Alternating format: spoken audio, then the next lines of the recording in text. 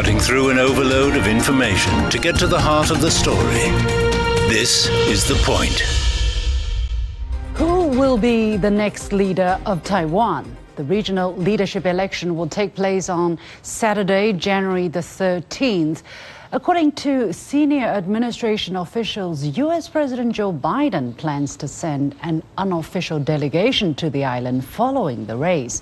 In response, China urges the U.S. to stop intervening in the elections in any form and stop sending wrong signals to separatist forces advocating Taiwan independence. So what is happening on the ground at the moment? Why do the majority of the island's residents want change after 8 years of Tsai Ing-wen, the leader of the Democratic Progressive Party, or DPP?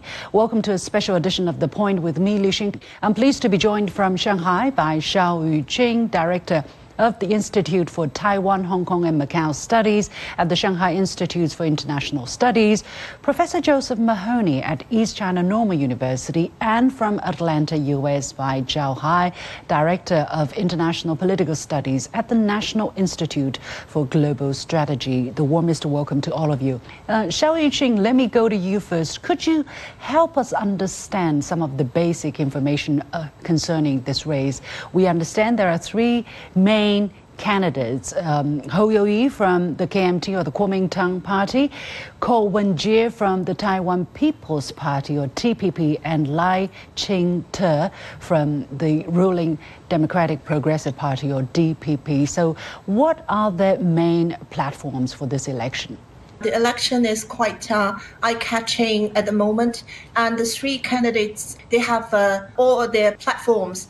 And I will start with Hou Youyi from Kuomintang. I think his message has been very clear that DPP has in power for 8 years, and it's a turn for the Taiwan voters to change another political figure to replace Tsai Ing-wen. And the DPP has been appearing quite worse in the past 8 years. And Hou Youyi has confidence that he can improve the cross-strait relations. And also with regard to those domestic issues, he has his own policies.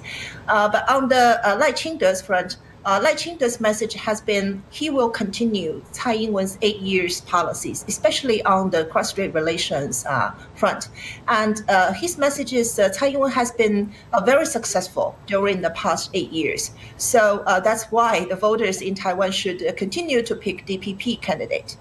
And for Ko Wen-je, I think he is a very a non-traditional political figure. And his voice is that the Taiwanese voters have already given the two major parties a lot of opportunities. And now they should give a non-traditional, a new political party a chance to let them know that he can do something more successful than these other two candidates. So he doesn't really have policies, but he has his personality is very attractive to the young voters. So how tight is the race at this moment? We understand the latest and last poll took place on January the 1st, and it's done by The Economist, which shows that Lai Ching-te has about 36% of support, Hou Youyi has 31%, and Ko Wen-je about 24%. So how tight is this race?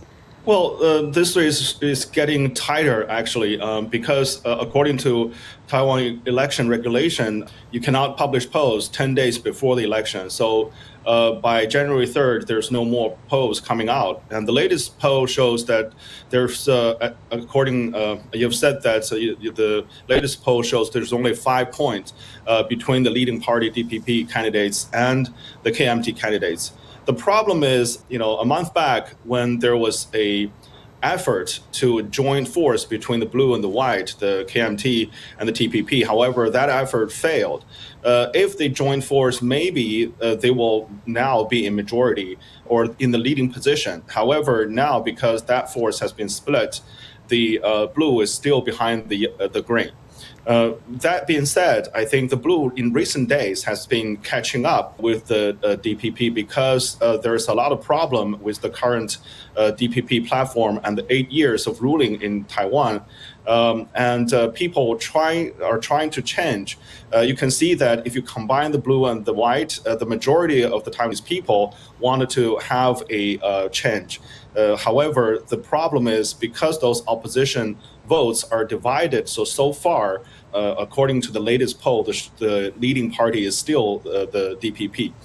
The final result is still in question because it's getting very close, probably within statistical error. So the final results, we still have to wait and see. Well, for those people who are not very familiar with the politics on Taiwan, the green is the DPP, which is the ruling party, who favor not so close relationship to the mainland. The KMT is the party which is more closer, let's say, warmer towards relationship with the mainland. They are represented by the colored blue, and then the TPP, which is the third party, they are represented by the color white. Now, the blue and white alliance is off the table, and the fate is clear as to who's going to win out, whether the blue or the green, or maybe the white. But let's talk about their different attitudes on the issue of cross-strait relations. Professor Mahoney, let me go to you here. It's interesting that the Green Camp, or the DPP, represented by Lai Ching-te and Xiao Bing-king, which is his running mate, they held a presser for international press on Tuesday, January the 9th, during which Lai said he had no plans and there was no need to declare Taiwan independence. But he also said Taiwan is already a so-called sovereign independent country. Why has he chosen this particular moment to say these seemingly contradictory words to the world? Well, 2 points. If one says there's no need to declare independence because one is already an independent and sovereign country, then one must ask, what qualifies sovereignty and independence? Of course, Taiwan is not a sovereign and independent country. It is not recognized as such by even its most powerful friends and supporters, who, might add, find their own strategic interest in the Taiwan issue being perpetually unresolved, even if their own commitments, say in the case of the United States, to the One China principle are less than certain at this point in time. Now, Taiwan does not enjoy an independent foreign policy. Its security and economy depend on others. And Taiwan has been warned that trying to become independent will result in a crushing military intervention from the mainland. So, in fact, Taiwan is not independent, and Lai knows this, as does everyone else. Second, Lai also knows that the White House is not going to support a bid for independence, even though being or becoming independent is a central plank in the DPP platform. He also knows that many voters are worried that he might act rashly if elected. So he's playing a word game, telling his independence-minded supporters that Taiwan is already independent, don't worry, but also telling possible swing voters also not to worry, that he won't really change the status quo. So it's probably the most effective political message he can offer presently, and hope to therefore sustain or widen the lead over the KMT. Xiao Yuqing, what is your take on the same question? Why do you think the DPP couple now choose this moment to hold a press conference to the world? Are they talking to the United States? And then how do you interpret the kind of convoluting message they are sending? I think DPP, Lai Ching-te and Xiao Mei-ching, they are not only talking to the United States, but also to the allies of the U.S., because they understand that it's Biden administration's policy, because U.S. is now working very closely with its allies, especially the allies in the region, like Japan, South Korea, and other allies. So DPP would like to make this kind of impression by the voters that we have got the support from the international community. That's what they want to send to the message to the voters, that, okay, we have the capability to keep the status quo of the cross-strait relations, so don't worry. Yeah, it's their message. Mr. Zhao, what do you think he tries to say, and is that indicative of the kind of policy or narrative in case, if he's elected, do you think that he's going to stick to what he said in that presser? Well, I think he's going to set the tone and following that message, and that message has been consistent with the DPP since the Taiwan administration. So I think at this point, there's no better way for that DPP candidate to move forward, because on the one hand, as the professor pointed out, the United States currently does not support Taiwan independence, and the global international community does not recognize Taiwan as a sovereign state. But at the same time, they have to rally their own party base to ensure that their independent party line can still carry on moving forward. So I think combining the domestic and international environment, that's perhaps the only option, only position that he can choose at this point.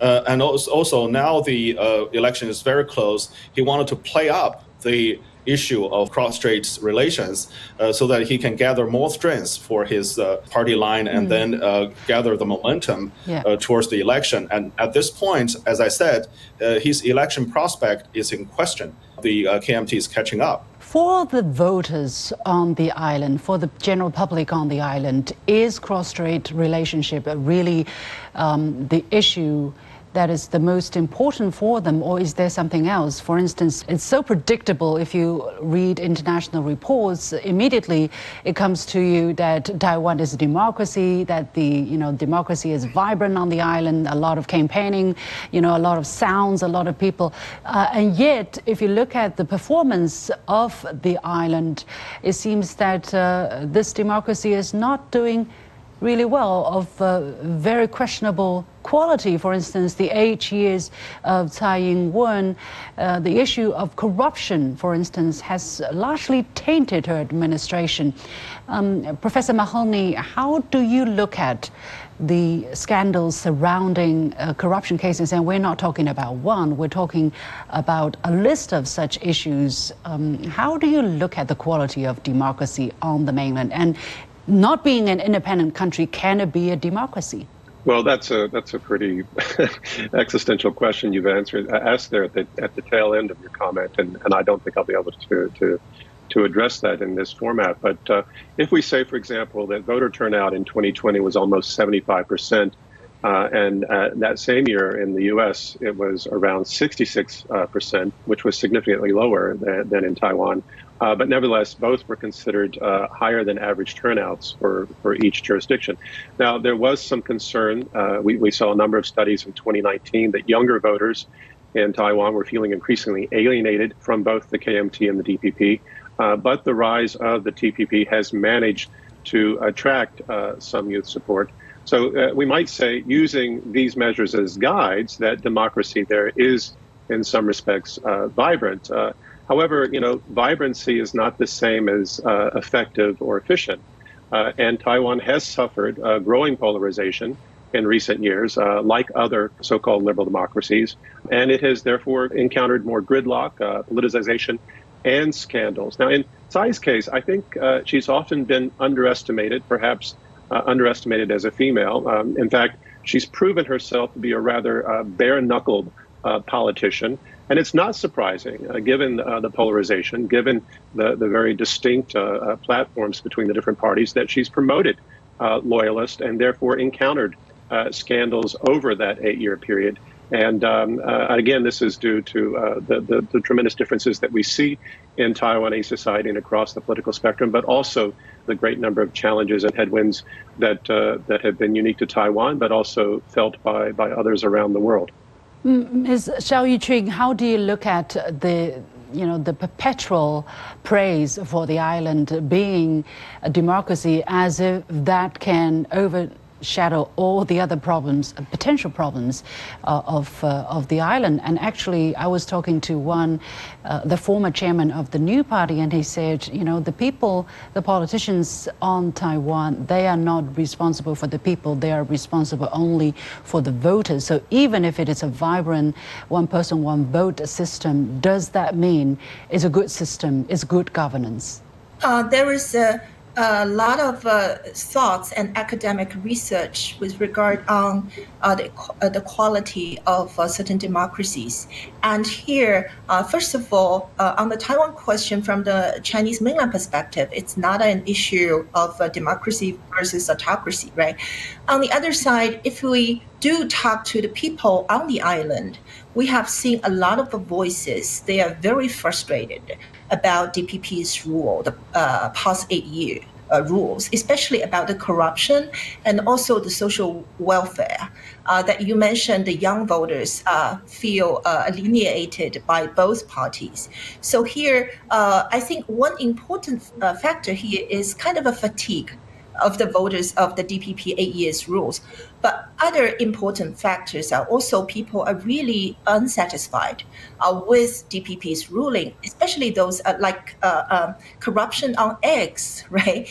Eggs is about our daily lives, but then there is a very small company who has no credibility but get the subsidies from the government and then to import eggs, very expensive. All those things, voters are very frustrated to see this kind of corruption. But at the same time, I think KMT, Hou You-yi, has the burden of the history to demonstrate that KMT, if they come back to power, they would have a better performance than DPP because they have the history baggage. So here, I think it's a hot topic in the election, but none of the candidates so far has the capability to convince the voter that I will be the good one. Zhao Hai, if you agree, and what would you say would be the reason that the candidates are unable to persuade the voters that they are the ones who are going to bring change to the island? Because obviously, wages have not gone up, economic development, very low pace, 1.6% for last year. And literally, if you think about less than 40% support the current administration, that means 60%, the great majority of people on the island, want change. So why, and yet it seems that the confidence in the KMT is not that strong either. Why are they not able to win the trust of the people? Well, first of all, Taiwan is still a young democracy. It's only about just a little bit more than 2 decades. Their system is not that mature, and it's in the process. Right now, the problem is that from the very beginning, there's two line of thinking or two major models in that democracy. One is the continuous argument of identity. And DPP is every single time playing up the issue of identity, playing mainland and Taiwan against each other and trying to benefit from that issue. And the other one, of course, is day-to-day administration issue, whether or not that democracy can maintain and improve livelihood on the island. And on that second issue, DPP has completely failed. It is a very corrupt party after taking power. It has been monopolized power and using that to benefit their own party members. And people know that. That's why majority of times people wanted the party to change and wanted to have a different leadership. However, at this point, because first of all, there's always almost close to 1/3 of the voter population strongly support that identity politics. So it's very hard to dismantle that. And because of the current election system, that the first position will take over the power. So even though DPP seems to be in minority, but as long as they maintain leading position, they will continue to take that power. So I think if you combine the institutional problem with the identity politics, that created the current impasse where people's will are not being really executed. So again, I think there's a fundamental problem with the current young democracy, and there's a long way to go. How would the election results potentially impact cross-strait relation or cross-strait situation? I want to ask this question first to Professor Mahoney. For instance, the victory by certain parties, how is that going to positively or adversely affect cross-strait ties? What is your take? I know it's a speculative question, but that's the question everybody is trying to figure out. Well, I think the main concern, and we see this, I think, in global discourse, but also among a lot of Chinese experts, that if Lai wins, that we'll continue to see inflamed relations. We'll continue to see the U.S. Exploiting this to bring greater instability to the region and to further the anti-containment policy, or the anti-China containment policy that Washington has advanced. In Koh's case, he has presented himself as a pragmatist who wants to avoid war. We're not really sure what his real policies would be. He said that if 85% of young people vote for him, he can win. But, one of the things that I hear about him repeatedly is that, especially among critics, is that he's an opportunist. They question his true political values and how he might respond to crises that could happen in cross-strait relations, including those that might be instigated by the U.S. Now, in Ho's case, he's nominally committed to the One China principle per the old KMT platform, and thus disagrees with Beijing over who and how China should be governed. But generally, we've seen KMT candidates more conducive to positive cross-strait relations. He's had to hedge this narrative a bit to compete with Lai's independence message, but I think most people view him as being the more reliably favorable of the three with respect to cross-strait relations. So on Tuesday, head of the International Department of the Communist Party of China's Central Committee, Liu Jianchao, delivered a speech at Council on Foreign Relations in the United States. Now, when asked about the mainland's reaction should the DPP win or should Lai Ching-te win, he said China's position on the Taiwan question remains clear, strong and unchanged. So that's what I'm going to tell you at this moment. Xiao Yuqing, how do you interpret his sense? How will the mainland react if this is speculation, I clarify once again, if the DPP candidates win out? If the DPP candidates win the election, I think Beijing's position has been very clear, just as you said, what Liu Jianchao said at CFR event. Because Lai Ching-te's history records has shown that he is a independent worker, Taiwan independent worker, and also his current policy platform just continues Tsai Ing-wen's two-state framework. When you say independent worker, what exactly do you mean by that? If we look at his personal political history, he supports Taiwan independence from the very beginning until now. So Beijing has been very clear that he is this kind of a person. And so we don't expect any wait-and-see period if he wins the election from the Beijing side. So it's what really do you mean a kind by of that? Do you mean that the Beijing will take some action if he wins, or they will be depending on what he says, what he declares, or what policies he starts to make? It's my personal views that if he wins the election, Beijing will do something in order to deter him and also those deep green people within the DPP not to do anything that dangerous, even those very symbolic things. These are very dangerous moves. Okay, Zhao Hai, what is your take? Under what circumstances would tension dramatically rise? Well, first of all, I agree that historically and until most recently, Lai has been seen as a practical, so-called practical pro-Taiwan independence worker. However, I think the mainland will wait and see until if he wins and delivers the inaugural speech, and we will discover exactly what in his mind moving forward about the cross-strait relationship.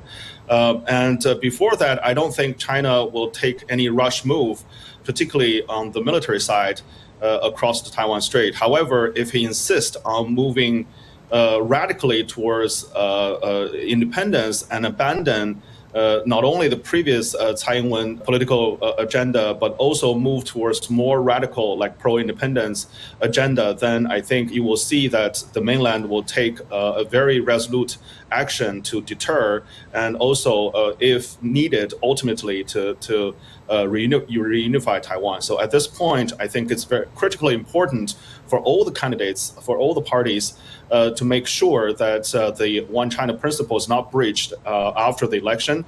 And in order to maintain peace and prosperity across Taiwan Strait, all three parties, mainland the United States and the elected Taiwan administration, needs to abide by the principle, One China principle, and be very careful about what they say and what they do during this election and after that when they take power. Professor Mahoney, I have very limited time left. In whose court would the ball be? Now, as I said, according to a Reuters report, an American official said Washington does not take sides in the election, does not have a favorite or preferred candidate, and yet they announced they will send an unofficial delegation, including former senior officials, to Taiwan following the election. They already made that clear. So in whose court will the ball be, and what would be the United States' reaction? Well, I think the main concern is that given what's different between now and the previous election in Taiwan is the fact that the U.S.-China relationship has been so incredibly politicized, and it's been something that the two major parties have been fighting over themselves, even though they're both relatively anti-China. They're trying to compete with who can be the more anti-China. So I think the concern is if Lai wins and then he goes against what he's recently said about independence and tries to declare it in some way, then this could become a political issue in the United States, and we could see Republicans and Democrats fighting over whether or not to support, and this could become a defining issue in the presidential campaign. And I think this is one of the reasons why we saw this high-level official from China going to the White House in the last couple of days to try to talk through some of these issues. Now, if we say who does Washington favor, who is Washington? Is it the conservative Republican cabal controlling the House? Is it the anti-China hawks in the White House? Surely there are different leaders who favor different candidates. If we understand Washington to narrowly represent U.S. strategic interest, then we might expect them to favor Lai. However, third, I think, Lai has some leverage over the U.S. He can, for example, push forward some sort of independence effort and watch it become a campaign issue, which would create a lot of problems for Biden, which I don't think Biden wants. Now, I do think it's necessary for Biden to say that he's going to send this group that isn't really an official group. If he doesn't say this now, then he will have to face the prospects of Republicans sending groups, Republicans from the House and others, which would be further destabilizing. Right. Well, we have to leave it there. Many thanks to my guest, Xiao Yuqing, Director of the Institute for Taiwan, Hong Kong and Macau Studies at the Shanghai Institute for International Studies, Professor Joseph Mahoney at East China Normal University, and Zhao Hai, Director of International Political Studies at the National Institute for Global Strategy. With that, we come to the end of this special edition of The Point with me, Liu Xin. As always, you can follow me on Facebook and Twitter using the handle Liu Xin in Beijing. You've got the point.